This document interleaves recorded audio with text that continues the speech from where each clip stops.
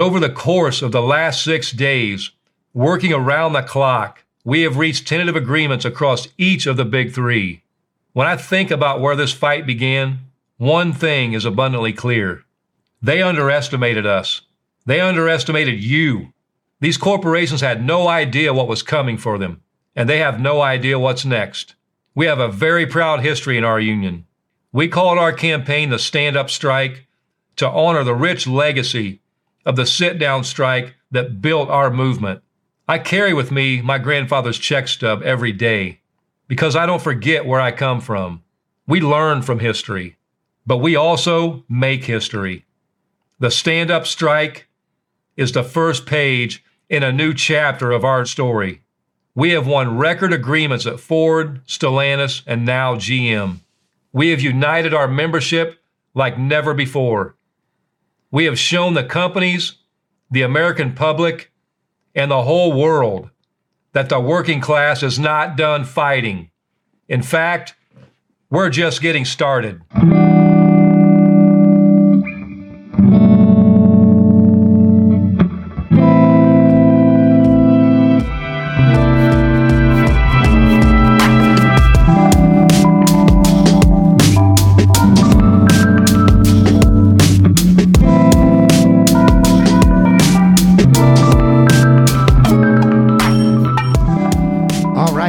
Welcome, everybody, to a Shop Floor Discussions, a very special overtime episode of your favorite labor podcast, Work Stoppage. My name is John.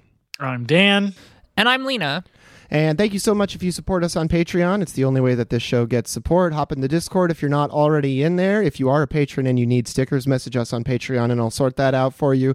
And if you want to help the show a little bit more, leave us a 5-star review on Apple Podcasts or wherever you can. We try to read every single one that we see.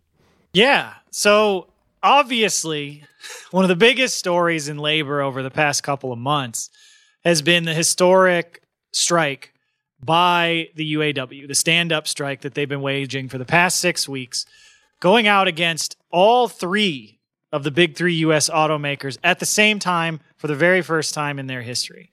And obviously, you know, going out on strike for that long is very difficult, especially, you know, for the workers who have been out for the full 6 weeks, those first few plants that went out right after the contract expired. But, you know, we talked a little bit about this on the recent show, but now we've really seen, you know, through their unity and their resolve on the picket line and in the shop, the rank and file members of the UAW have forced Ford, GM, and Stellantis to bend to the will of those who make their profits possible. And over the past week, really I think it only took 6 days, the UAW has reached tentative agreements with all three companies after nearly 1/3 of their workforce, almost 50,000 workers, hit the picket lines during this strike. And so, you know, we briefly discussed the TA at Ford on this week's regular episode, but since we recorded that on Saturday, a lot more information has come out, and obviously there have also been TAs signed at Stellantis and GM. So we figured it would make sense to set aside a whole episode to just go through these agreements, talk about what this strike has won and what, you know, the future looks like following the suspension of the strike with these three agreements. So, and obviously, you know, we want to emphasize right at the top the same way that UAW President Shawn Fain has in all of these announcements that while we have these tentative agreements and the strike is suspended, the membership is the highest authority on whether these deals are good enough. Only the UAW rank and file can really determine if the wins made in these contracts are enough to sign or if they want to go out and fight for more. And so, but regardless of which way they decide to go, as we go through these, I think it'll become clear that, like, whether they decide they want to fight for more, which would be totally fine, what they've already won is historic and I think worth breaking down in some detail. Yeah, I think I'm actually really excited to go over this because actually when doing the following of all of the reporting on this, either from the UAW or from some other sources, it has been quite clear that the workers, as Jim Cramer moaned, the workers win. And that's right, Jim. You know, saying it with a different tone than you were 40 years ago for some reason, but hey, you're still right, even if the inflection's wrong. But So we'll start with Ford because, that was the first agreement that was signed. And it's also, though, the one that we have the most information about. So, we discussed some of the core gains made in the TA on this week's regular episode, but there's a lot more in there than we knew about at the time. So we're going to go through the whole thing. What we have in detail. These are huge contracts covering tens of thousands of workers at each facility. So we're not going to go through everything. That would take forever. And there'd be a lot of stuff in there, frankly, we probably wouldn't understand since we're not auto workers. Right. This stuff is going to be, for people who really want to get into that really nitty gritty, on the UAW's website, they are going to have highlights and all of the different comparisons between the old contract and the new contract available. I believe actually currently I know it's available for Ford, and we are going to see that available for GM and Stellantis coming very shortly, but we do have quite a few details on those contracts anyway. But first, we're going to start with Ford because that's the one that we got the most info about. Yeah, and so one of the things, though, that I really wanted to get at was we had, each one of these deals has had, about a 10-minute announcement video that the UAW issued with each of them to go over the very top level details. And that's all we really had to go on for the Ford TA this week.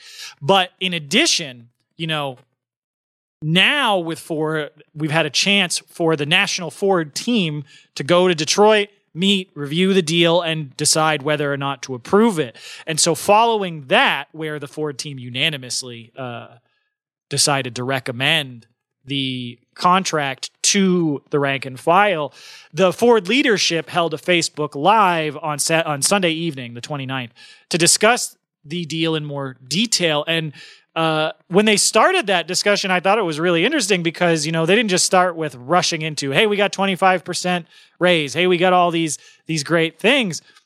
Shawn Fain really started the discussion with a much broader vision of really what these contracts can mean beyond the already quite substantial material improvement to workers' lives that these deals represent, and really looking to where they stand as kind of, as the phrase that President Fain has used quite several times, is an inflection point, in the history of the labor movement. And so it was really, I gotta say, pretty cool to see him start then the breakdown of the Ford TA with really a call to action, because the first aspect of the contract that they discussed in detail was actually the expiration date of these new contracts, because the UAW was very purposeful. They intentionally set the expiration date for these contracts as April 30th, 2028. So that when it expires, if, the companies haven't learned their lesson from this strike and are still playing hardball, then they'll be able to strike on May Day. And in the announcement, Fain actually explicitly called on other unions to do the same thing, to coordinate their contract dates of April 30th, 2028, because that would allow for the possibility of not just, another big three strike, another stand-up strike, or, whatever new tactics have been developed in the next 5 years, but a cross-industry strike, and a legal one at that, even within the U.S.'s ridiculous labor law setup, and potentially the sort of thing that could start to look like an actual general strike, something that, we did a whole series on those, and we haven't seen anything like that in the United States in almost 100 years. I think that is a really important thing to underline, in that, we talk about the difficulty of holding a general strike and the amount of coordination, how unions need to be spearheading that effort because they are the largest institutions of workers that are organized in order to do that sort of thing. And this is the first step. And I'm really excited to play that clip of Shawn Fain saying that right here. We went to each of the big three and proposed an expiration date of April 30th, 2028. We did this for several reasons. First, this allows us to strike on May Day, or International Workers' Day. May Day was born out of an intense struggle by workers in the United States to win an 8-hour day. That's a struggle that is just as relevant today as it was in 1889. Even though May Day has its roots here in the United States, it is widely celebrated by workers all over the world. It's more than just a day of commemoration. It's a call to action. We invite unions around the country to align your contract expirations with our own so that together we can begin to flex our collective muscles. If we're going to truly take on the billionaire class and rebuild the economy so that it starts to work for the benefit of the many and not the few, then it's important that we not only strike, but that we strike together. Yeah. And I just, this is one of those things where there have always been progressive unions, in the United States. We laud the UE, the ILWU, the history of the IWW, all sorts of, great unions in the U.S. that have taken up political causes of the left and actually tried to fight not just for justice on the shop floor exclusively, but also in broader society. But it's almost like another level when you have a union like the UAW that is almost, I guess, by the standards of the U.S. labor movement, much more mainstream. Like it's a union of 150,000 auto workers, I think 220,000 total members. And their president, they're one of the most visible unions in the U.S. And to have their president issue a call to action for the entire labor movement, arguably the entire working class, to basically confront the ruling class in a class-on-class, labor struggle. I have never seen anything like this in the U.S. labor movement. No, I was screaming like a fucking orangutan when I saw the clip on Twitter the first time. I was going absolutely apeshit because it was like, yes, it means that much to the U.S. labor movement to have this, but also there's like a couple of other critical things happening, which is that, first off, like this introduces a whole new like type of communication into the labor movement that we just didn't have before. And communication takes place in a lot of different registers, and I think, myself included, a lot of people had the idea beforehand that like to get a general strike or something approximating it going, you would need like tightly orchestrated semi-clandestine interaction between high-ranking officials of various unions just because of security concerns or whatever. And this just like totally punctured that and blew open my imagination to see the president of the UAW come out and just be like, if we need to strike, it'll be May Day 2028. And if you need to strike, it would really be beneficial to us and you and everybody if it was on that same day. That's so cool. Yeah, I mean, it is really an amazing call to action. And even just talking about the progressive nature of certain unions, I do think that like the UAW and in Shawn Fain's history, he likes to call back to history a lot, and he often calls back to these, even in the UAW, these smaller but like still important progressive movements within the UAW, which I think is an important legacy for them to call on, despite the fact that the UAW does have a mixed history, and I do think that that's a really good turning point for their union. So what you're saying is Shawn Fain is doing materialism really good. Well, and the other thing though, I really think that one of the things that's so groundbreaking about this call to action is not just like you're saying, finally an open call to coordinate. Something that you would think an organization like the AFL-CIO would have been doing for its existence. You'd think it'd be in their charter. Yeah, exactly. And so I think it's good to see these other unions just be like, look, yeah, the Union Federation should be doing this, but they're not going to do it. So fuck it. We'll do it. Like, we'll do it ourselves and we'll start this. And the thing that I think is so interesting is I feel like it's kind of just a continuation of the spirit behind the stand-up strike. And what I mean by that is that really one of the things that was so critical to the whole strategy behind the stand-up strike was an understanding of the necessity for the workers to always maintain the initiative in the struggle, to never be on the back foot, to never be fighting on the terrain that the bosses are setting, never fighting on their schedule, and instead to say, no, we're fighting on our terms of the place and time we choose. And this is taking that really to another level to say, yeah, we're going to do the same thing in 5 years, but we don't have to just do that with the auto workers. The whole goddamn labor movement can decide, no, we are going to fight on our terms, and we're going to fight together the same way that the workers at Ford and GM and Stellantis just did. And we saw to incredible effect as we're about to break down. And so to see that translated to the whole broader labor movement is, I think, extremely exciting. No, it's transformative. Yeah, and I don't want to drag out this point way too long because, I mean, we could go on about it forever, but I do think that one of the other things that might come out of this is that unions might not have the 2028 year for their contract end, but they can still set their contracts to end on April 30th of every single year, potentially leading to a lot of different major actions every single year, revitalizing May Day, turning it back into International Workers' Day here in the United States, and which is something that I think that we on the left have kind of lamented very often, that Labor Day has been, taken as like the day for labor here. And to return to that International Workers' Day, which I think is a really great way for us to move forward as a labor movement. Yeah, well, and the other thing, too, I think that is really important to point out about this is that it's no coincidence that the two most militant, biggest strike actions that we've seen this year, even if one wasn't technically a strike, came from the Teamsters and the UAW. The two unions that most recently actually enacted rank and file democracy through a one member, one vote platform.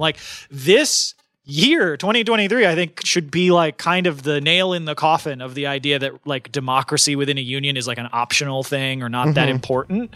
It's who are the unions that are fighting to revive the strike, that are fighting to not just, do holding actions and try to defend gains made 30, 40 years ago, but actually improve conditions now and to not just be always on the back foot. It's the Teamsters and the UAW. And I think it's so important that we see that it's you have the two unions two biggest unions recently embracing rank and file democracy, winning these huge gains.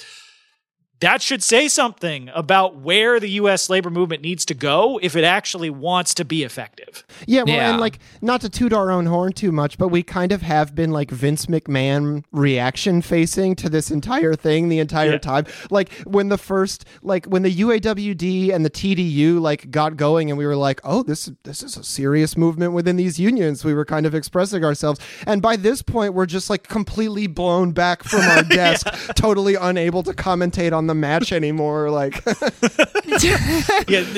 It's simply too awesome. But so enough gushing over this, what I still think is going to be a truly historic call to action in the labor movement. But to go along with that, that sort of call to action can only actually be made serious if it's coming off the back of a victory that is really cements in the members' minds that this is how we won this and this is how we're going to win these gains in the future. And so starting right off the bat, getting into this contract at Ford, we talked about raises on the regular episode because, the early announcement fronted that very prominently where, there's a 25% base wage increase, which is already a big ass raise.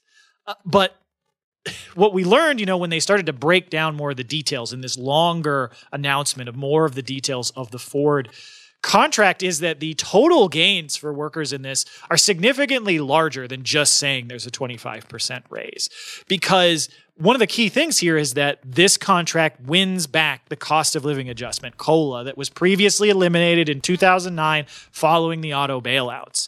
And so you have to add that on every year on top of the 25% base raise. So we found out that by the end of this contract in 2028, the top rate for Ford manufacturing workers with COLA will reach an average of $42.60 an hour, which is I believe that's a 33% increase from currently. And for skilled trades, that's going to be over $50 an hour, meaning that your skilled trades workers at Ford are going to be making over $100,000 a year. Yeah, and that's a real fucking job. That's without overtime. Yeah. Oh, I think that's also a really important thing to underline because a lot of these people are put into lots of overtime. Yeah. And so, well, and the other thing too is that like the wages and the hours affect each other because, you know, if you've been getting paid a really shitty wage, then you're going to be more incentivized to take voluntary overtime, even if you don't want it. But now that, you know, with this contract, if you're making a wage where you're actually able to pay your bills, you're actually able to save for your kids for college, you're actually able to live a decent life, then, you know, yeah, if the place makes you do mandatory OT once in a while, you take that. But like, you don't have to constantly be working 60, 70 hours a week. And also, it goes both ways. If it costs more to fucking employ you in the first place, the company is going to be less interested in leaning on weird overtime shit to bring you into work all the time and fucking with your life because it costs them money to do that now. Yeah, exactly. And so the other thing that's huge, and this is with all the contracts, but like, this is another part that I feel like, because a lot of the more mainstream publications that have talked about this strike have really focused on the 25% raise and the COLA and a couple of the other bigger items. But the fact that they cut the time for workers to reach top rate from starting from 8 years, which that's a long fucking time, to 3 years, which is less than the length of this contract, is enormous. Because not only does it mean that, you know, it'll only take you 3 years from starting to get to top rate, but meaning that by the end of the contract, you'll be making over $40 an hour, which is great.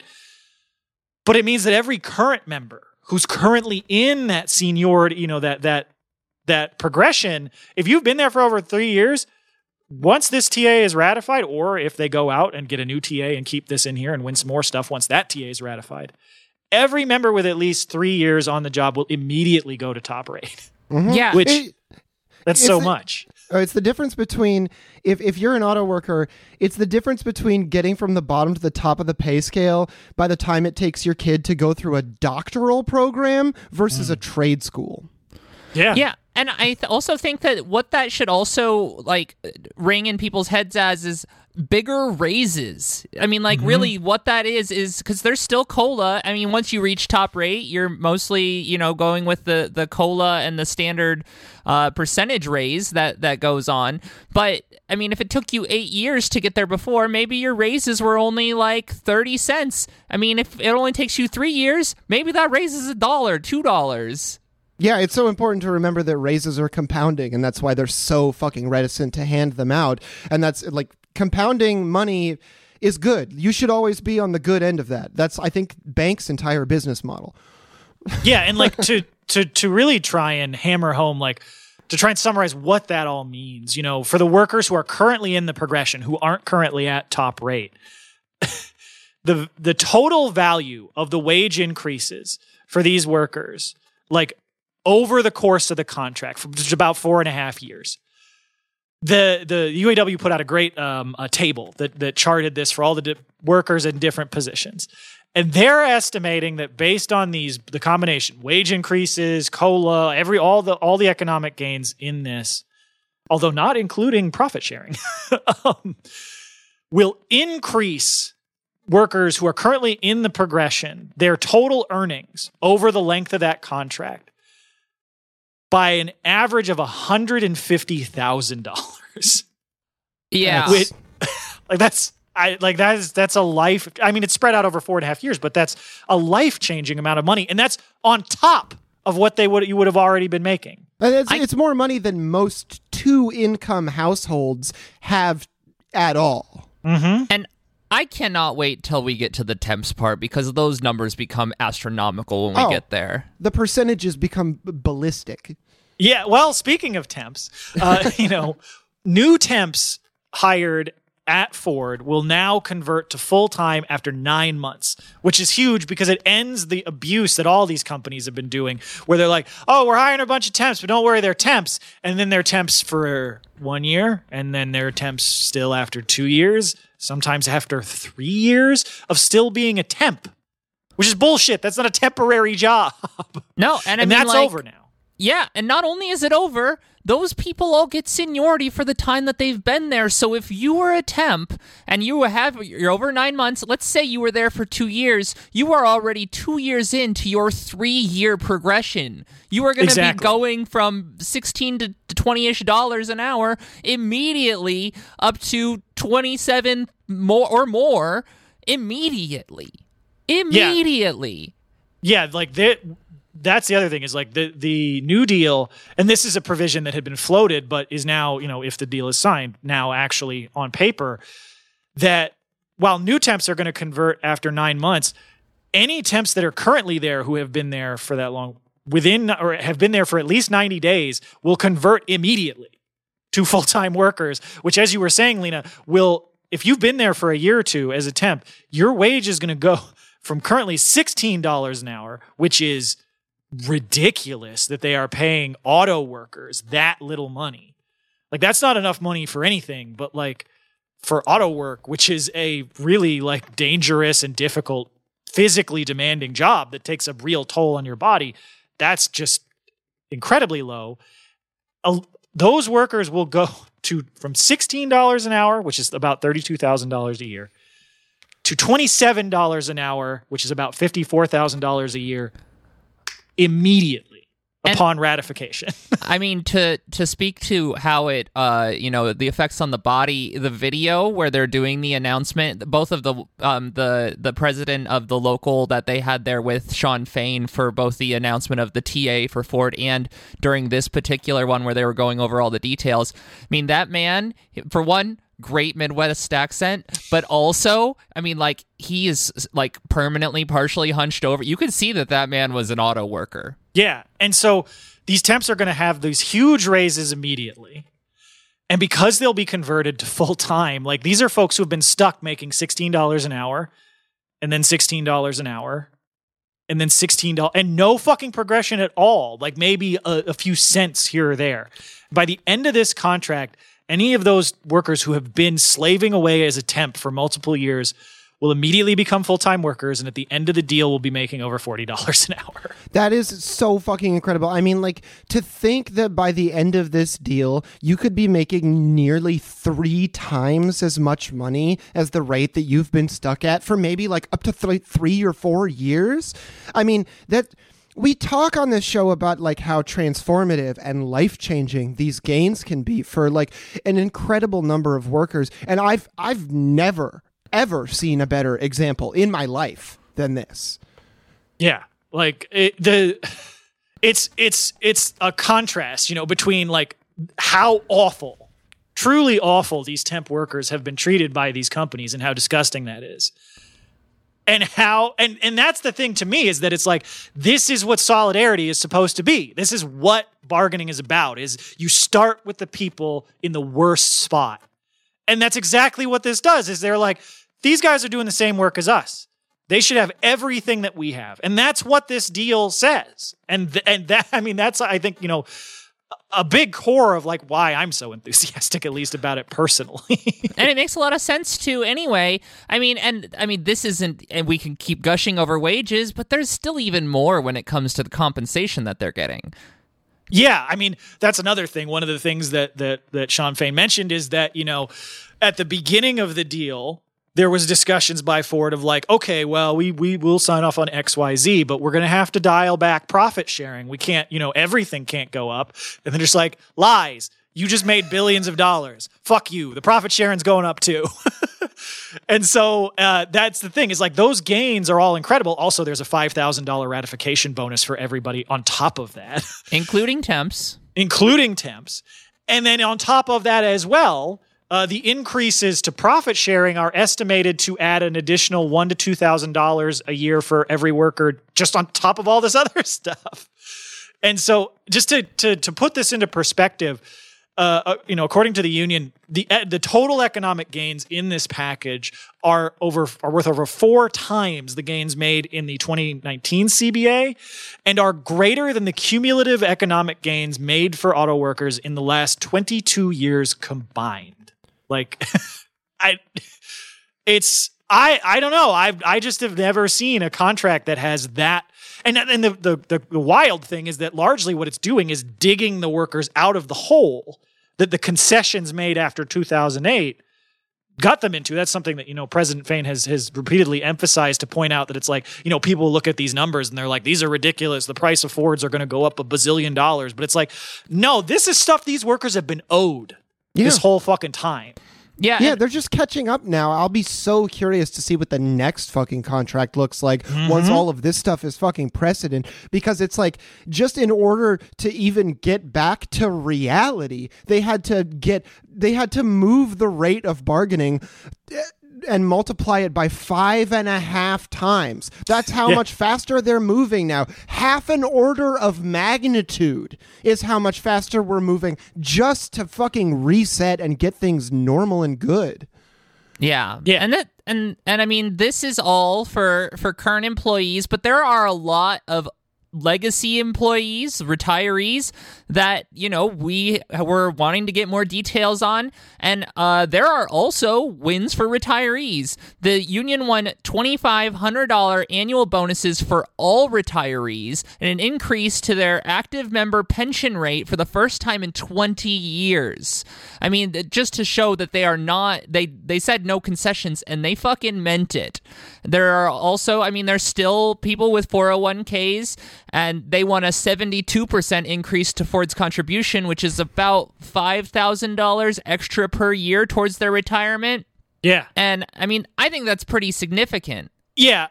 This is one area, retirement benefits specifically, where I have seen some folks question the deal or feel like, look, these, obviously the wage gains are huge, but perhaps there could be some more gotten. Like, specifically, I've seen folks say, like example, just the fact that some folks are stuck with 401ks, whereas other folks have a pension, which is a real retirement.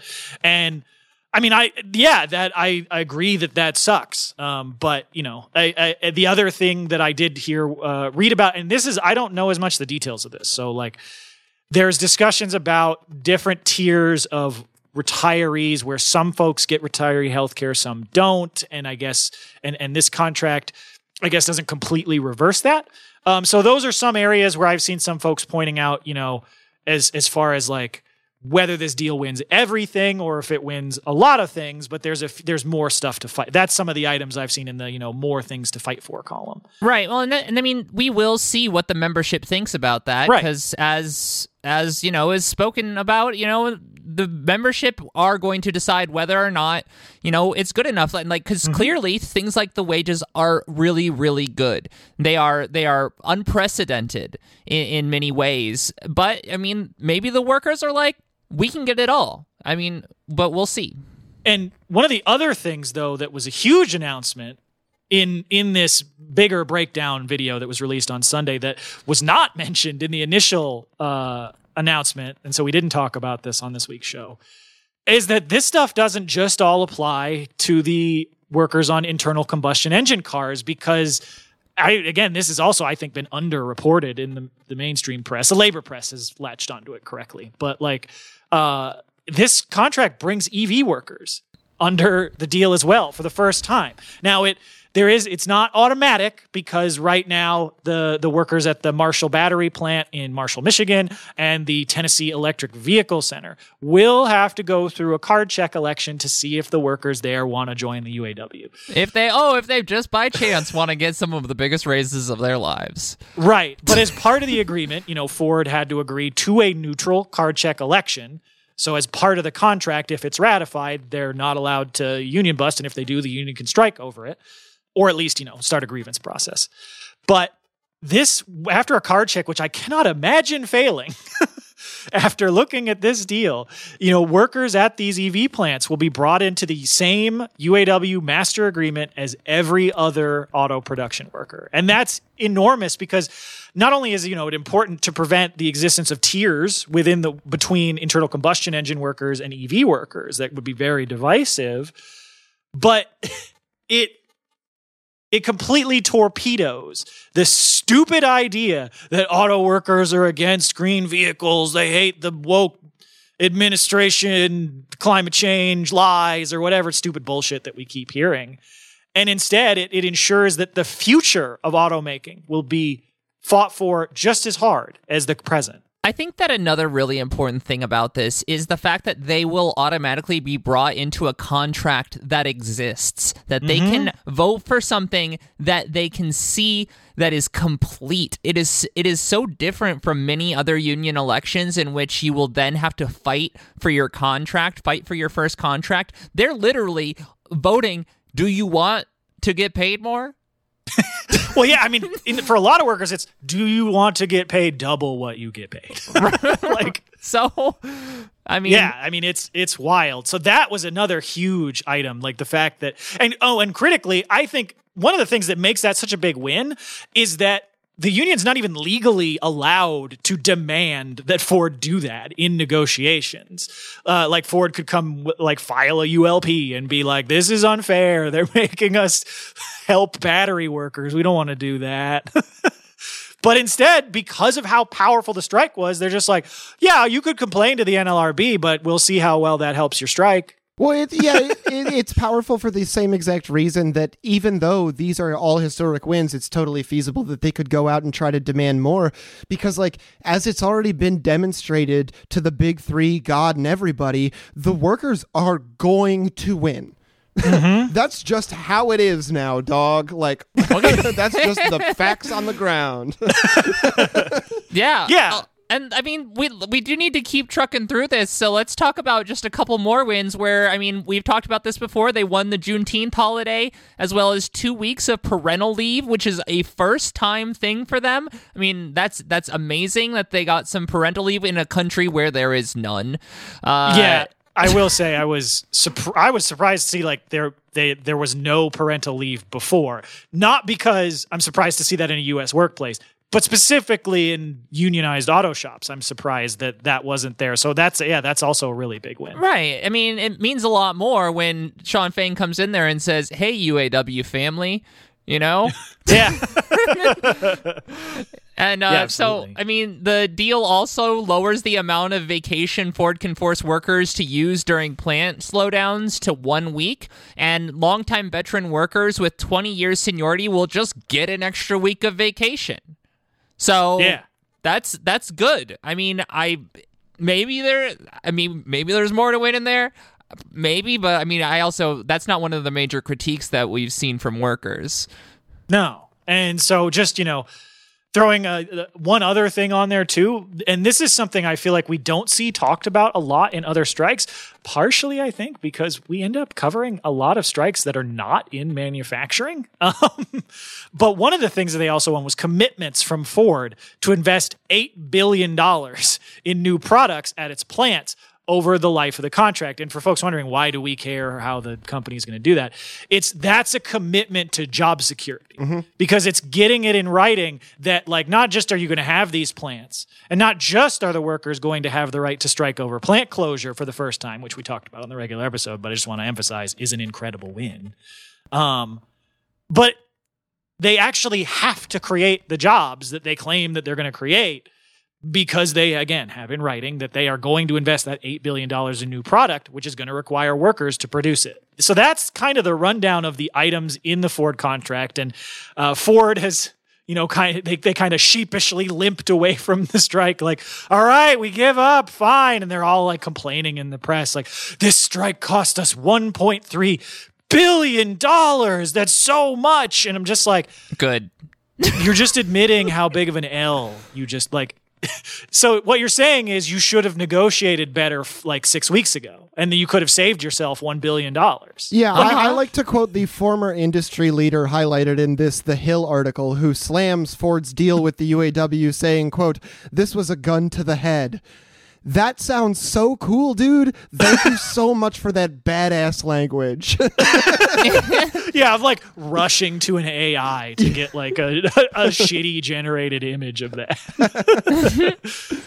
But it also demonstrates too, I think importantly, like, we talk about a lot on this show how ridiculous a lot of union busting and strike breaking is because it's oftentimes far more expensive than just agreeing to the workers' demands. This is a pretty huge example of that because, again, if this was all just about money, Ford could have just agreed to this deal weeks ago and saved themselves literally $1 billion. They're probably exaggerating, but that's the number they're running with. Mm-hmm. But just like when we see hospital companies willing to spend far more on travel nurses to crush strikes than they would spend to just hire more workers, we see over and over again bosses resist workers' demands as much for their desire for workplace control and their like dictatorial power over the workers as for the money itself. And so, like, this contract is a true victory of the UAW workers at Ford, because not only did they force the company to share some of the profits that were earned off of their blood, sweat, and tears, they won back more control in the shop. And what that means is that the companies can no longer push the UAW around, and that terrifies them. Yeah, but that's how it goes when you have a good rank and file democratically run union. Yeah, so I mean, just to go over the procedure now, just for folks. I mean, it's not super relevant if you're not an auto worker, but I was just interested in like the democratic process. So like now that the Ford Council of all the negotiators and leaders in Ford in the UAW has unanimously recommended the deal on Sunday. There's now being regional meetings being held across the country for UAW workers at Ford, as well as local meetings to present the deal, walk through all the details, answer any questions, and create a forum for debate. I mean, that's one of the other things I want to highlight here, because I think it was in the GM announcement, but it applies to all of them. I very rarely have seen like a president so open about like, yeah, debate, argue about like, it's your contract. It's you guys decide whether it's good. It's like it's so the opposite of, the business unionist ideal of we won this, just the leadership. We did it. Thank us for it. Yeah, I definitely. It also kind of takes some of the wind out of the huge naysayers who are just like catastrophizing, and not to say that like, because so often it seems so like no one listens to me. This is terrible. It's just like, all right, we'll talk about it. Like, yeah. Sure. Well, yeah. It's like the WSWS article where they were like, UAW workers slam the deal with the big three, the deals with the big three. And it's just a list of like live stream comments that are like normal criticisms that you would expect in any public forum of a membership. Oh, yeah. And if you watch the YouTube videos, it's like just people copy pasting the same comment over and over. Don't listen to those. We don't even know if those are workers. Well, and this whole process by the UAW is a recognition that it's like discussion of the deal is not an antagonistic contradiction. Like that's just a normal part of the process, and that's fine. Mm-hmm, yeah, what are you going to do? Ratify a deal without talking about it? What are you acting silly? Yeah. Yeah. All right. So, well, now. Yes. Now we can go to Stellantis. Just on Saturday, the 28th, basically right after we recorded, 3 days after announcing the Ford TA, Stellantis caved. And, this was also kind of an auspicious day because it was the 44th day of the strike, which is the same length that of the GM plant occupation in the sit-down strikes of 1937 that Shawn Fain has continually called back to. And, since before the strike, the Stellantis' offer has increased by 103%. Literally more than doubled. Yeah.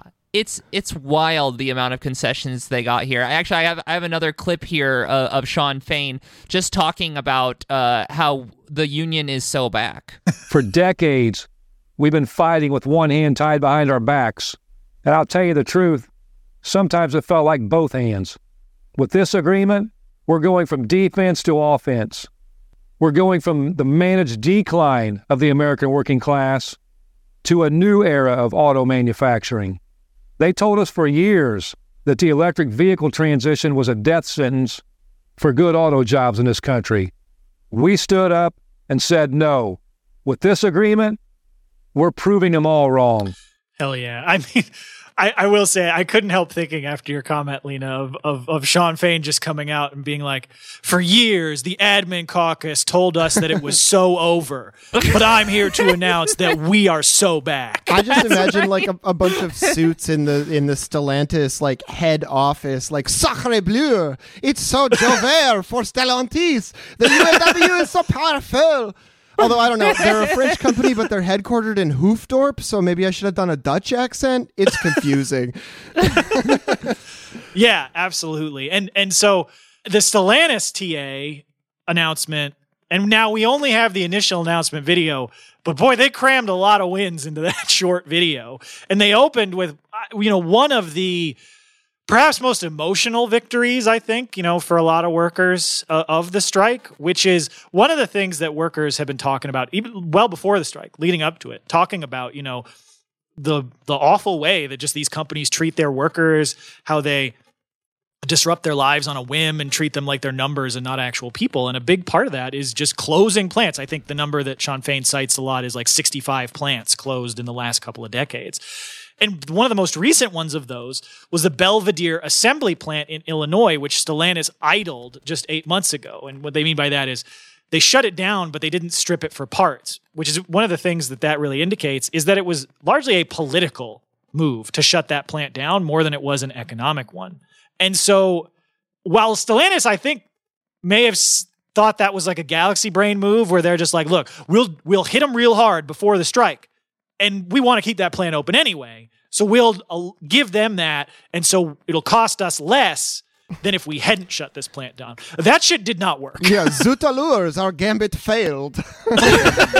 Yeah, like all that did was piss off every Stellantis worker and their family and really the entire community of Belvidere and galvanize them to fight harder. If anything, that served as an inspiration for how powerful this strike was. And I think it's really important to point out that they're not just restarting the plant. There's more to it than that. They're actually going to be building a new battery plant, creating 1,000 jobs, like there in that same area. Yeah, in this deal, Stellantis has agreed to reopen the Belvidere assembly plant, give the workers who were fired their jobs back. And they have committed specifically to new vehicle production at the plant through the life of the contract. They'll be building a new mid-sized truck. There's going to be 2 shifts at the plant. And like you said, Lena, they're going to be building a new battery plant as well. So like the whole, we can fuck with the workers by doing a plant closure right before the strike.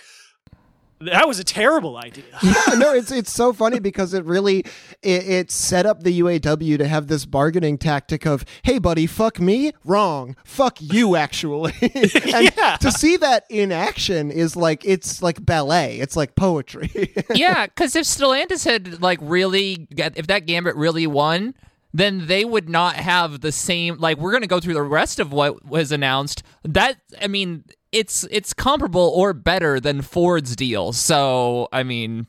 Yeah, and I mean, like, you know, workers were already reaching out to reporters to talk about this one. Like, I know Luis Feliz Leon from Labor Notes had talked with a worker who reached out right after the Stellantis announcement who told him, quote, "We're overjoyed. Not only does our plant stay open, we will have a PDC, a parts distribution center, and a battery plant. More jobs for the area. I almost cried," end quote. I believe that. Yeah, I mean, I was getting kind of emotional watching the announcement because I'm like, you know, we do a show about the labor movement. We love the labor movement. We love to celebrate all the victories, but living in the United States, sometimes there's a lot of time between those victories. And to see the power of the working class flexed in this level is unfortunately been pretty rare, at least in my lifetime in this country. And seeing it, and the results are incredible because, like, not only are they forcing them to reopen Belvidere, but one of the things that they pointed out in the announcement was that before the strike began, Stellantis' position was, sorry, we're going to have to cut 5,000 jobs. We don't have the business or whatever. I don't really know what their justification was because they had the highest profits of any of the 3 companies, and largely coming from their U.S. production. But regardless, their opening offer was, we're going to cut 5,000 jobs. And by the end, Stellantis was forced to agree to add 5,000 jobs. So that's an increase of 10,000 jobs net from the start of negotiations.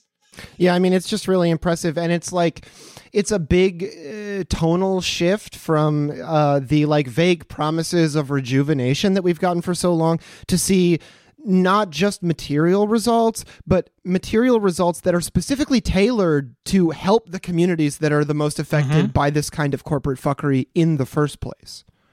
Right. And, you know, I'm actually really glad you phrased it that way. Because one of the things that I want to really point out about this deal, for people who are not auto workers, for people who listen to our show who are just socialists, one of the things that you see that gets effective sometimes with right-wing populism in the United States is, like you said, these vague promises, we're going to bring manufacturing back to the United States. Every single time you hear a politician, whether they're super right-wing in the Republican Party or just regular right-wing in the Democratic Party, it's a lie. It's just, we're going to give subsidy, we're going to give billions of dollars to some company and ask them nicely to create jobs, and then they don't do it. Yet, we've just seen, the UAW has just shown us how you actually make, while you're still operating within a shitty capitalist system, how you actually make companies bring back manufacturing jobs. Through the power of class warfare, really, to be honest. Like, it's by deploying the class struggle. Because, again, Stellantis had planned to close their Trenton engine and Toledo machining plants before this strike. The new agreement wins production commitments to keep those plants open and, in fact, double the workforce at the Toledo plant. And in this agreement, the union was able to force Stellantis to commit to not $8 billion in new money like Ford, not $9 billion, but $19 billion in new investments in the United States, which is like, that is just so much money. Like, that's what, and again, what that translates to is more jobs, more work that locks these gains in long term, and for more people.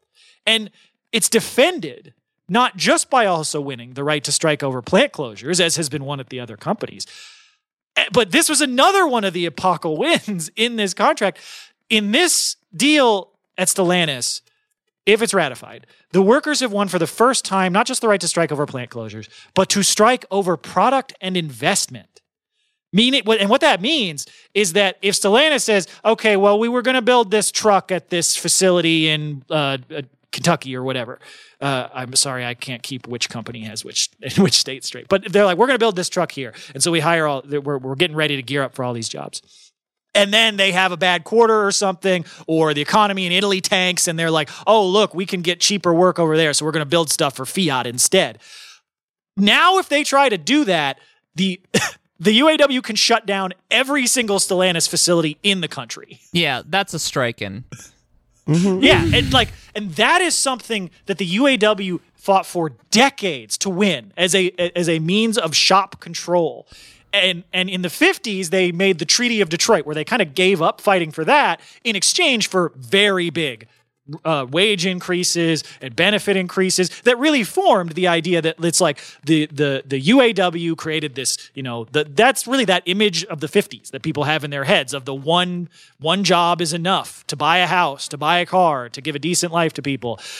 And so what this has done is said, you know what? You don't have to give up those big wage increases, those big quality of life increases. If you have enough unity, if you have enough solidarity, you can win that and shop control if you stick to your guns. And you can make the company invest the GDP of Malta in new products. Yeah. I mean, Sean Payne, called the new shop floor Power One and the strike, quote, a new era of auto manufacturing, end quote. And I don't think that that's an exaggeration. No, genuinely. I think this strike is going to see a complete shift in automaking in this country.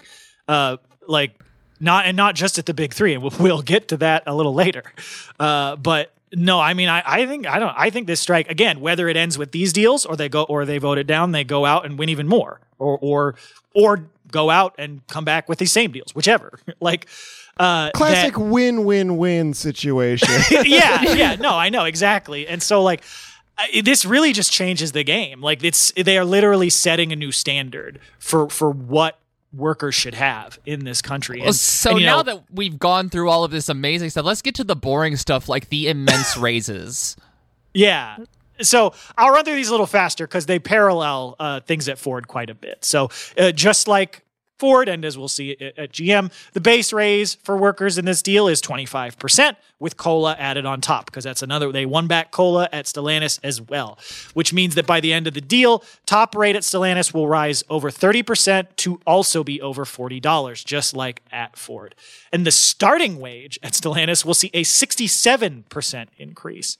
And also, crucially, there will be an immediate 76% raise, almost doubling their wages for workers who are currently on the low tier at Mopar, because this deal wipes out that tier. No more tiers. Everybody's on the same fucking contract. No more of this fucking dividing the workers, doing the same work bullshit, which means, again, almost doubling the lower tiered workers' wages at Mopar. Well, and watching these videos so many times, I feel like I've kind of assessed what this kind of meant is that there were different plants that they just valued less. When they say, like, at this particular plant, we've gotten rid of that tier, it's not that there was, like, a big separate tier throughout every single plant. It's that they picked a plant and said, fuck you. Well, now that's not the case.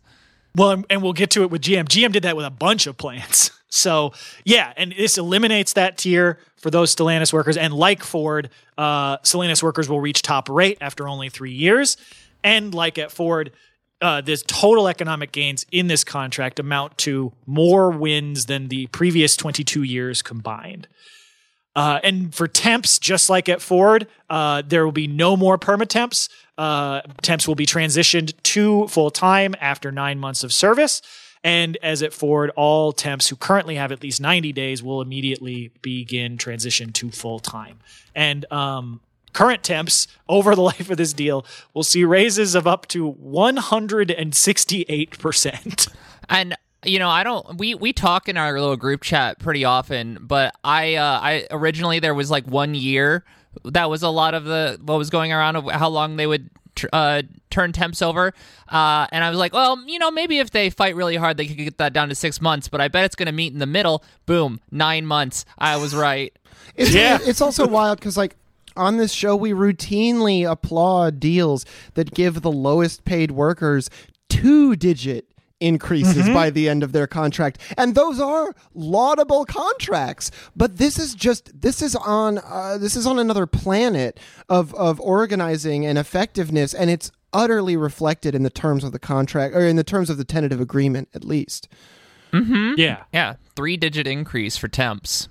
Yeah, and so we don't have the details on things like retirement and benefits for the Stellantis deal. I would imagine they likely parallel. I mean, there's a lot of parallels in all of these deals between each other. It's not exactly a pattern agreement because there are differences, but it's pretty close.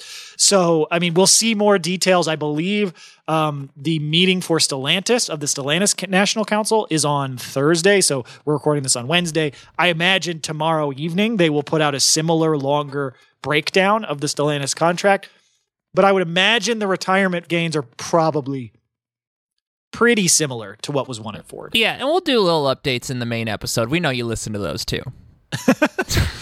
Yeah, and one thing I wanted to mention before we switch over to the GM deal too is that this strike has actually already impacted Stellantis workers in other countries as well, because just this week, Canadian Union Unifor, which has been in ongoing negotiations with the big three in that country, they've now they recently reached a new tentative agreement with Stellantis, and you got to figure that the pressure from the stand-up strike really played a big role in helping them make big gains as well. And so while the Canadian unions didn't launch a major strike, they threatened walkouts and had a few hours of a strike on Monday. They did still win big contract improvements as a result of their struggle, and I would also argue largely also the U.S. workers' struggle. Well, interesting and fun geography fact, Canada is connected to America.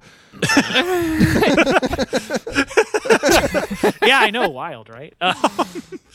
And so the deal reached by Unifor with Stellantis I'm feeling like you were kind of making fun of me with this. No. But anyways, so the new deal that Unifor won with Stellantis will reinstate COLA, which they had also lost, for the company's 8,200 workers in Canada, which is about a fifth the size of the company's U.S. workforce. Workers will get a base raise of 20%. The time needed to reach top rate will be cut to 4 years, not quite as good as the U.S., but hey, they're still cutting it in half. And top rate will rise to $45 Canadian, which is currently $32 American, by the end of the contract. That's an area where you could see kind of a significant difference, where Stellantis is really trying to clearly, use the workers in Canada as a cheaper labor force.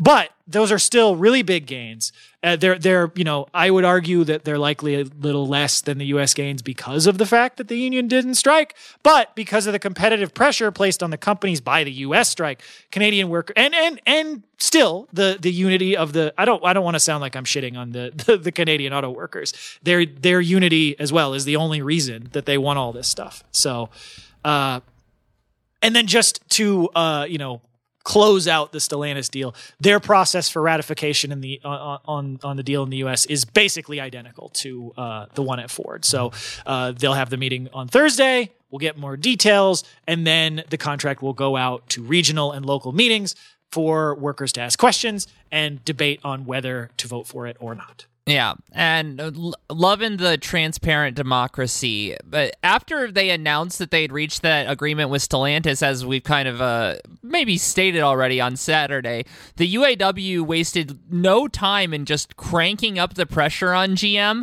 The union had already escalated last week by shutting down the massive Arlington assembly plant in Texas, but after reaching agreements with Ford and Stellantis, the workers pushed even harder, because on Saturday evening, October 28th, the UAW announced that workers at the Spring Hill Assembly Plant in Tennessee, Local 1853, would be joining the stand-up strike. Spring Hill, and this is not a small plant.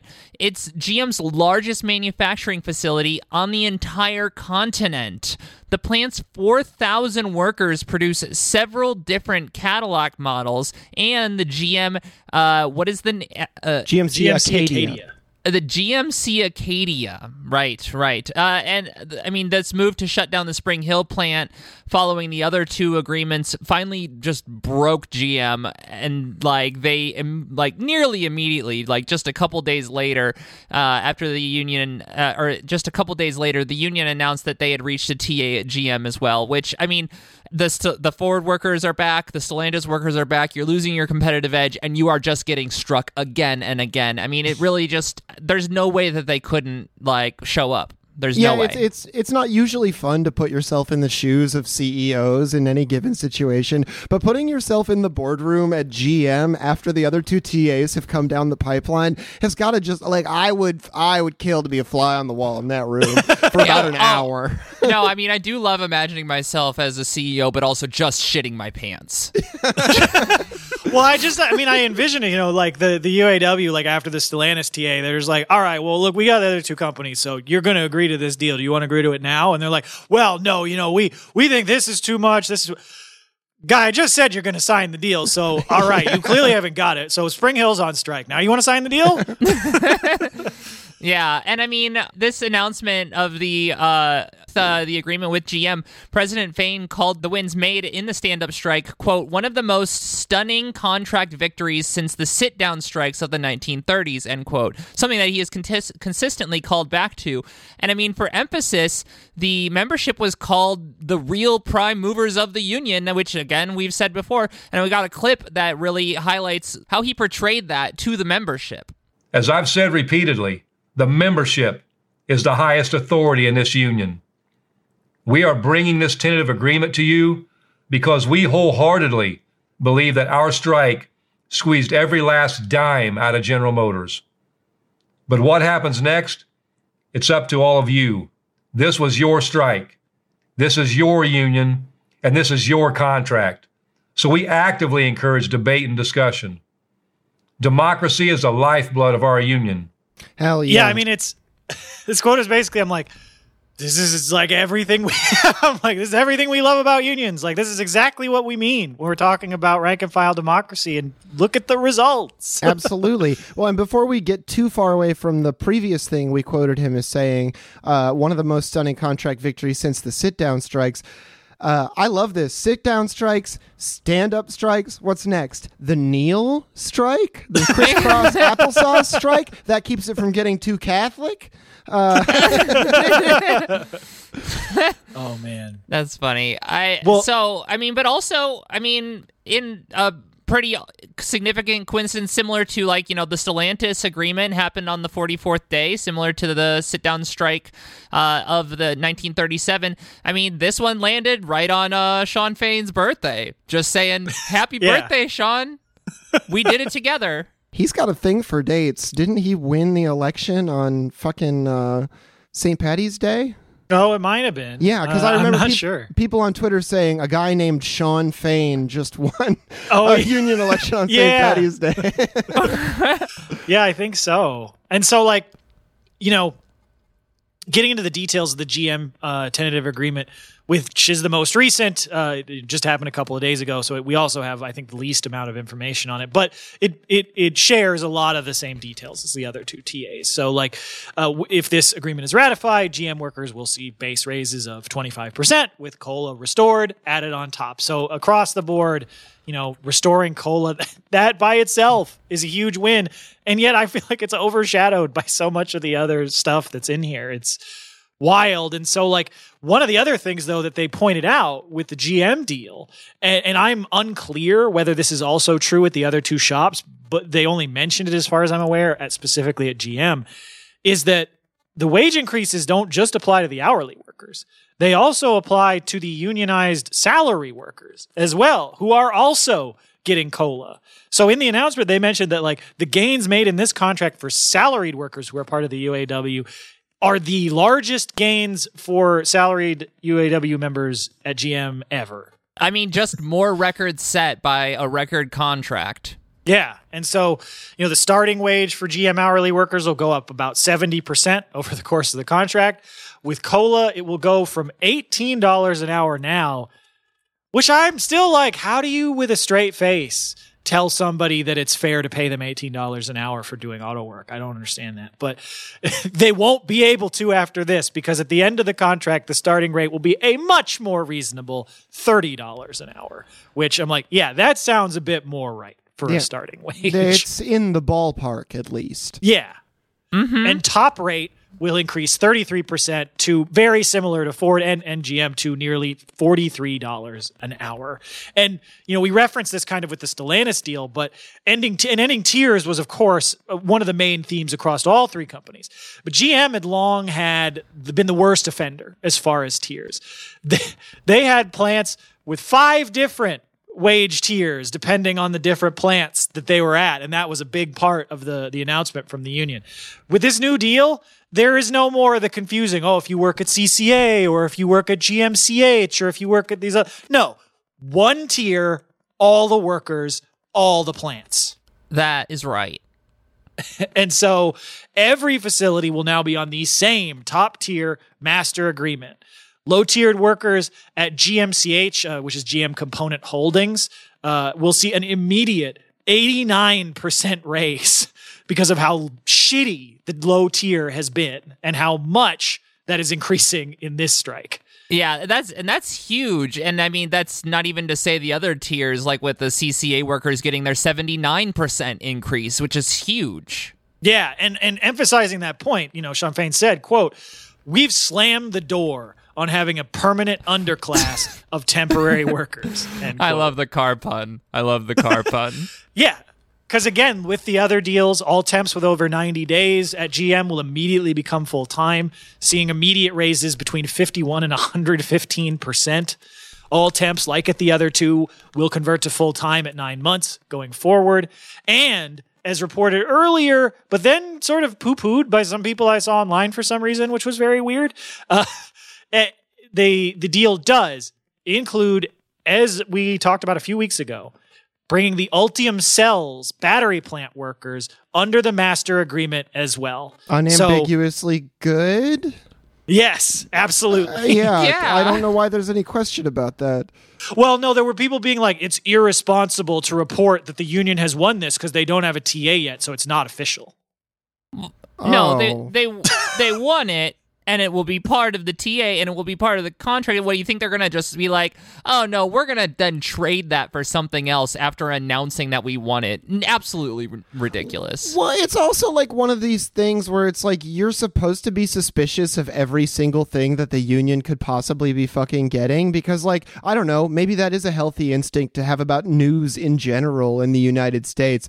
But then it's like, we like when More Perfect Union brought up the thing about Toyota that we'll talk about later, they were like, this confirms what Labor Notes had previously reported, that everybody was like, is this actually true? And it's like, yeah, it's true. Workers are just reaching out to labor journalists and saying true, normal things. Why is that so hard to believe? I mean, yeah. I think that one of the things that we've learned running this show is that you can't really trust the mainstream media, but when a union comes out and says something, there is a 98% chance that is true. Yeah. Yeah, and so I mean, this is also huge. Like bringing EV workers at Ford and GM. Little unclear what the status is at Stellantis, but I assume we'll see more details on Thursday. But bringing these EV plants under the master agreement is gigantic, and it's another part of the union's I guess not goal, successful fight to end tiers. And so that's absolutely huge for the future of the auto industry. And so with the third deal, the stand-up strike is officially suspended. The GM team will travel to Detroit, and in a similar pattern to the other two agreements, they will have their big meeting to review the agreement on Friday, November 3rd, after which, should they vote to recommend it, it'll be distributed to the membership for discussion and voting. And so, but one other thing, much like with Stellantis, there's also an international connection at GM, because the struggle at GM isn't just here in the United States. As we mentioned on the main show, GM workers in Brazil have been fighting against the company illegally laying off nearly 1/3 of its Brazilian workforce, or 1,200 people, in violation of their contract. And on Tuesday, on Halloween, the UAW reached out to the GM unions in Brazil to show their solidarity and support. And so I just want to read the letter that was sent out. It's pretty short. So, fraternal greetings. On behalf of the 1 million active and retired members of the International Union, United Automobile, Aerospace, and Agricultural Implements Workers of America, the UAW, I am writing to express our outrage towards General Motors' announcement of mass worker layoffs in Brazil. GM's move affects the job security of workers at GM plants in São José dos Campos, São Caetano del Sul, and Mogi das Cruzes, and is in violation of the job protection agreement with the unions. We also understand that GM is in violation of the law that requires companies to engage in negotiations with the unions before making mass dismissals. The UAW is all too familiar with GM's habit of not honoring agreements and breaking labor laws. This is unacceptable. We stand in solidarity with your strike demands for cancellation of the layoffs and guarantee of job stability for all. In addition, we support your demands that President Lula issue a provisional measure establishing employment stability and reducing daily working hours without wage reduction. We stand with you and all the courageous striking GM workers in Brazil as you have stood with us during your visit to our picket line several weeks ago. As the UAW strike has demonstrated, our greatest power is the workers standing up. A luta continua. In solidarity, Shawn Fain. Hell yeah. Hell I'm going to yeah. say it again without the upward inflection at the end this time. Unambiguously good. Yeah. Yeah. And I mean, like, he's doing a callback to reducing hours without reduction in pay. Well, and I do think, it really all reflects, like we talk about the importance of internationalism for a lot of reasons, just morality, being a good person. But it even comes down, you could look at it from a purely cynical economic perspective, and it still is something that should be critically important for every union, because as Shawn Fain has pointed out repeatedly, ending tiers in one country doesn't end every tier if the company's, production is international. And so just like, fighting for the better conditions for Stellantis workers in Canada and Italy and GM workers in Brazil, this new UAW is really beginning to fight back against their old legacy of protectionism and collaborationism with U.S. imperialism in the period following the death, potential assassination of Walter Reuther. Yeah. Well, it's like the reason solidarity across all boundaries is good is the same reason that light reaches its source, except instead of the particle wave phenomenon, you have the ethics tactics phenomenon. Damn, getting all dialectical. So, one thing I did want to mention before we transition into the final part of our discussion here, because the discussion actually doesn't end with the big three, but I did just want to try and highlight a couple of other items that I have seen from folks online discussing the deal. I believe auto workers. Hard to verify that, but so we mentioned some of the questions about retirement issues. One thing people have brought up is that they're like, well, we're trying to end tiers, but some people are on 401k, some people have pensions. Folks had mentioned the 32-hour work week, which was brought up at the beginning of the strike, although I think that was kind of always a long-term goal. And one other thing that was also mentioned again, just to reemphasize, was people's concerns about there being tiers in retirement on some workers getting health care, some workers not. I think there being sort of differentials between some of those. So, and that's really, those are the objections that I've seen. So I imagine those will be some of the major topics of debate and discussion among the workers as workers at first Ford, then Stellantis, then GM decide whether, the wins in these contracts are enough. And I mean, no matter what, even if this is what the majority of the membership decide is like a good deal, they are starting from a major point of victory where they can win things like that 32-hour work week, possibly as soon as the next contract. Yeah, well, and that's what's interesting about the distinction between the two major camps of these issues is the 32-hour work week, I think, at least in general, it's totally understandable to be like, look, that was always kind of a stretch goal. That's something we may go for when... It's something we might need a general strike for, something we've had to prepare for. That could be happening, whatever. But with the retirement benefits, it's interesting because, yes, baseline, if they accept these terms, they secured incredible increases in contributions to both pensions and 401ks. So it's not like anybody got totally left behind. But the idea that you're trying to build for a future contract might carry a little less water for retirees who have a little bit more of a ticking clock mentality on getting the usefulness out of their retirement benefits. Yeah, I mean, that's a good point. And I mean, it is going to be a lot of people voting on that. And it also is people who might be concerned about the retirees and are really, highlighting those struggles as well. It's very possible. So I mean, we'll have to see. I wouldn't be surprised to see it come from temps who got roundly taken care of, which might be surprising in many ways, but who also might be the most willing to be like, well, look, everyone stuck their neck out for us. We're more than willing to keep up the fight for our retirees. Not that I necessarily think that that's what's going to happen or that's the ultimate best course of action. Just that it's interesting to see these forces play out in a healthy way in an organization in the United States, because that just doesn't happen. That's true. Very true. Yeah, no, I know. So yeah, we'll see. I mean, as Shawn Fain says over and over and over again, and I'm glad he does, and I hope he keeps saying it over and over again, even if people get bored by it. The members are the union. They're the highest authority, and they will determine whether, these historic deals are enough for now and to continue the organization for 2028, or if, they want to go back out. So we'll see. But we do want to, before we close... Let's talk about the members. The members that Shawn Fain said are the future members of the UAW. Yeah, absolutely. Because, that we're already seeing ripple effects from these tentative agreements. They haven't even been ratified yet. In an article that the New York Times put out this week discussing the tentative agreements, they spoke with a corporate attorney who told them that the strike has already sparked more militancy in unions his clients deal with. Who said, quote, "Outside the UAW, it's putting wind in their sails. They may be blustering, but I'm seeing it already trickle down," end quote. And this is really important because one of the other things that, Shawn Fain has mentioned in that big Ford live stream where he discussed the breakdown is that the goal for 2028 is that we're not coming back to the table with the big three. That they're coming back to the table with the big four or the big five or the big six, because Ford, GM, and Stellantis are not the only companies that make cars in the United States. And the UAW is meant to be an industrial union, which means they are the union for everyone in that industry. Yeah, the UAW. And so the UAW is going JRPG mode and incorporating more boss fights into each subsequent game. Yeah.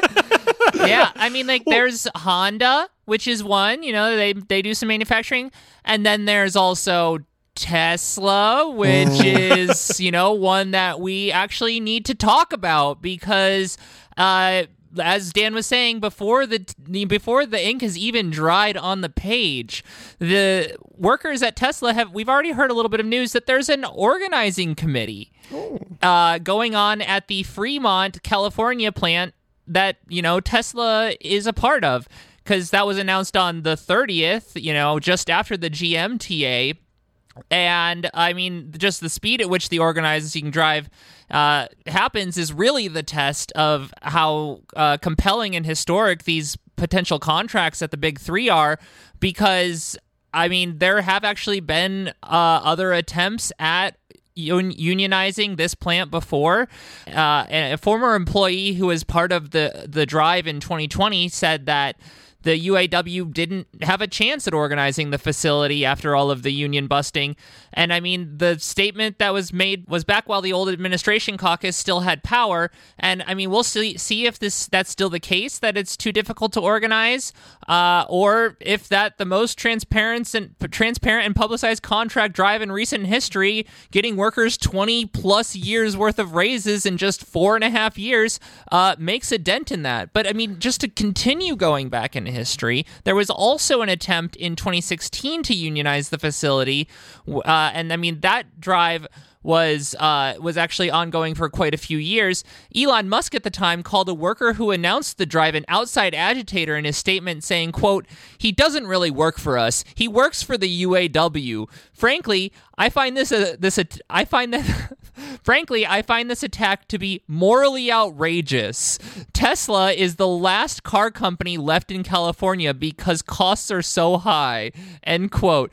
And I mean, just again, the labor being part of the cost of things, just that argument is played out. And I mean, he tried to pull this so long ago. And also to say that it was morally outrageous to try to like unionize, fuck Elon Musk. Well, it's also just very stupid. Like, this whole thing, yeah, we're the only car company in California because costs are so high. I'm like, well, but your company isn't unionized and every car you make is incredibly expensive. So what the fuck are you talking about? And every car you make is a fucking busted piece of junk. I mean, that's like the one thing about Elon is that's going to make any labor relations that happen at Tesla maybe the most fascinating, if not the most like relevant. Like they'll be relevant and historic, but incredibly disproportionately interesting is because he's as vicious as he is stupid. Right. And that's like a magical combination for a CEO. Like the jokes we told about Howard Schultz will just absolutely vanish in comparison. A fucking drop in the ocean. Yeah, what was it, Alex Press, who said they can't imagine the number of laws that Elon Musk is going to break to keep Fremont from unionizing? Oh my God, or will have been revealed to have already been preemptively breaking for the last 10 years. Well, yeah, and I mean, that's the thing. It's like, we've talked about labor conditions at the Fremont Tesla facility before on the show because they're so fucking terrible. Like, if any auto workers in the United States need a union, it's the child workers being hired by Hyundai in Alabama. But after them, it's the Tesla workers in California, because I mean, over and over again, that place is a death trap. It's they like don't follow safety standards. Like it's incredibly dangerous and allegedly, and also less allegedly, repeatedly, insanely racist. Yeah, constantly super racist. Wait. You're telling me the South African emerald mine heir runs a racism factory? I can't believe it. That's the thing. Like, as part of the eventual UAW contract at the facility, I do hope one of the provisions is allowing people to wear the uniform of members of the EFF from South Africa and play the "Kill the Boer" song while they're at work. Yeah, and Elon's going to be like, actually, you don't understand. My family was in an internecine bourgeois struggle against the Boers during that conflict. Well, and I mean, you're not exaggerating the racism either, because there's literally an EEOC racial discrimination case being held against Tesla literally right now. And I mean, in my notes here, I literally also say, which is considering Elon's familial legacy that is running an emerald mine in apartheid South Africa. So y'all got ahead of me on that one. But, I mean, I also want to point out that before this was a Tesla factory, it actually was a union auto factory, because in between 1985 and 2010, the plant was run by a joint venture between Toyota and GM. And I mean, that operation ended in GM's bankruptcy of 2009, and then Toyota closed it slightly later in 2010. And I mean, regardless, the momentum of the UAW in light of the major wins at the Big Three, workers at Tesla are very likely to face a super aggressive anti-union campaign. Not only are they known for holding captive audience meetings and employing other quasi-legal methods of union busting, but they're also known for straight up breaking the law.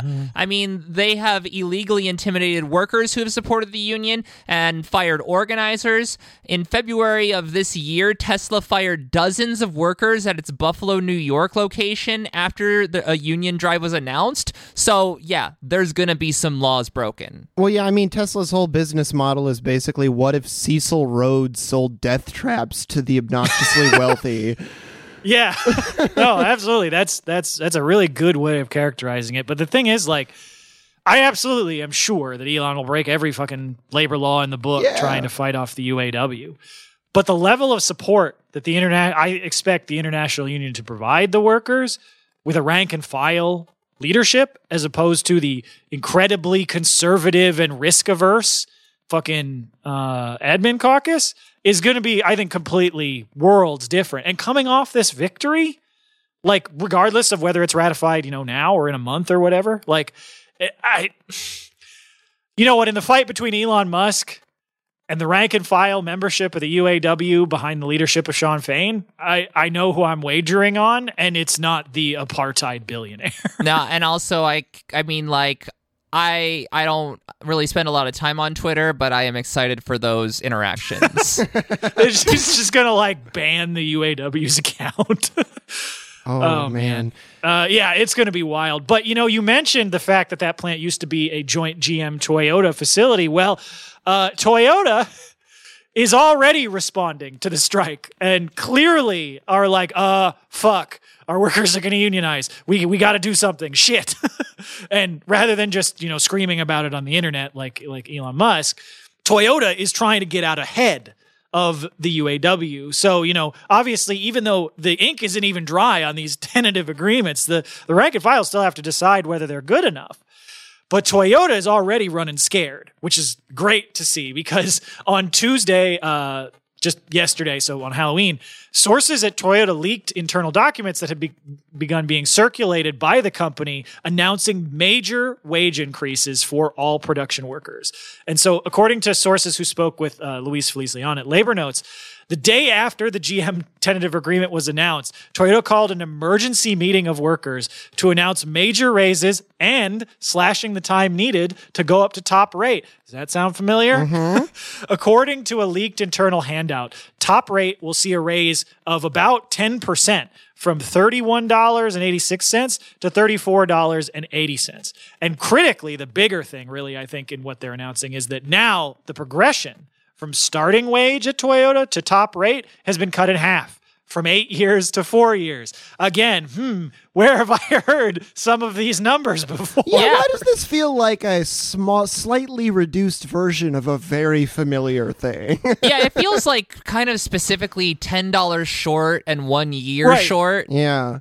It's also interesting because, like, as I noted on my Overtime series about cybernetics and labor, Toyota is often credited as being one of the only companies to actually integrate some of Stafford Beer's principles into their management structure. And I say some because they appear to have gotten exactly one right, which is to move very quickly in the face of changing material conditions.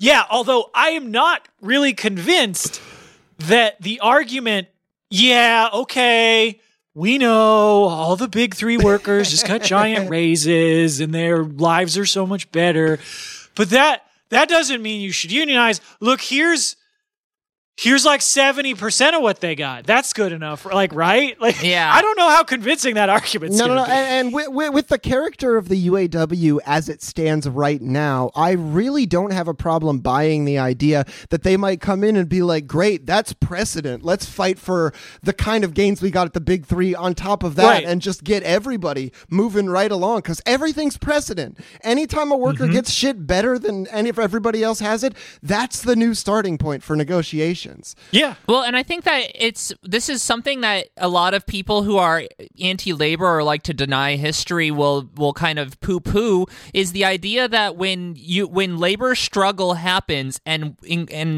conditions improve, that improves conditions for everybody. This is a literally like right out there in front of you example of that happening. It just happens to be that Toyota acts a little bit quicker and they got leaked. But I mean, it wasn't gonna, if it didn't like hit the presses, we might not know this. And I mean, honestly, I doubt it ever really does hit the presses when, you see a union in one industry get wins and then the other industries are like, oh no, we'll keep up a little bit, because that's exactly what happens. The only way that workers really improve their conditions is through labor struggle. That is just a fact. It's kind of interesting if you take Reaganomics and you totally reverse it and do the exact opposite thing. All the exact opposite stuff happens, which is desirable. Yeah, I mean, well, that's basically just Keynesianism. So, but I think one of the things, though, to emphasize with these is that when we talk about, the failure to unionize other auto plants in the United States, one of the things that's often focused on, including when I've talked about it before on the show, is the fact that so many of the foreign automakers who built plants here in the United States, they intentionally and specifically, recognizing a process that the big three were already underway doing, that, we have very specific locations. We should put these plants in to minimize the chances of our workforce unionizing. And so when you look at the Toyota or the Hyundai or Volkswagen plants, they are overwhelmingly in the South and the Sun Belt, which, of course, as we know, have long had predominantly super reactionary, anti-labor, white supremacist governments, even more so than is standard in the United States everywhere. And there have been, openly anti-union governments. Like I think North Carolina, constantly they brag about the fact that they have the lowest union rate in the country. But I think another big important aspect to why these plants were not unionized is not just the fact that they're in the South. Look at what the fucking UAW was doing for the first 2 decades of this century under the admin caucus. It was concessionary contract after concessionary contract after concessionary contract. So if you're a fucking HR guy or an anti-union consultant, just one of those pieces of shit, like hired by Toyota or Hyundai or Honda to try and break up a union drive, and you just be like, all right, hey, here's this contract where they gave up COLA and they gave up Y and they gave up Z. And the thing is, that was not a good argument back then, because workers would still have been better off with a union, regardless, even with the admin caucus in charge. But it was a lot easier of an argument to make, because imagine the same people trying to make that argument now after these contracts. Yeah. That's going to be a lot fucking harder. Yeah, and I was just adding up all the names that we've gone over, and so I'm up. That was 5 names that aren't part of the big 3, so I'm thinking we're going for big 8. I think that's we what we're haven't doing. talked about Rivian yet. Yeah. 9. Well, I mean, hey, they get the right to strike over product and investment. Maybe they can just strike to make Stellantis buy Rivian and make them union. Yeah. There we go. Well, I mean, we have definitely, it's good that we did an extra episode for this, because clearly we needed the extra time to go over it. But we're going to wrap this one here. And we really want to thank everyone again for supporting the show, because we could not do this without you. I mean, if you want to help us out a little bit more, share the show with your friends, write a review on Apple Podcasts or any of the other many places that you can write reviews. You can follow us in many places. Links are at workstoppagepod.com. As always, labor peace is not in our interest, and solidarity forever. Solidarity. Solidarity, everybody.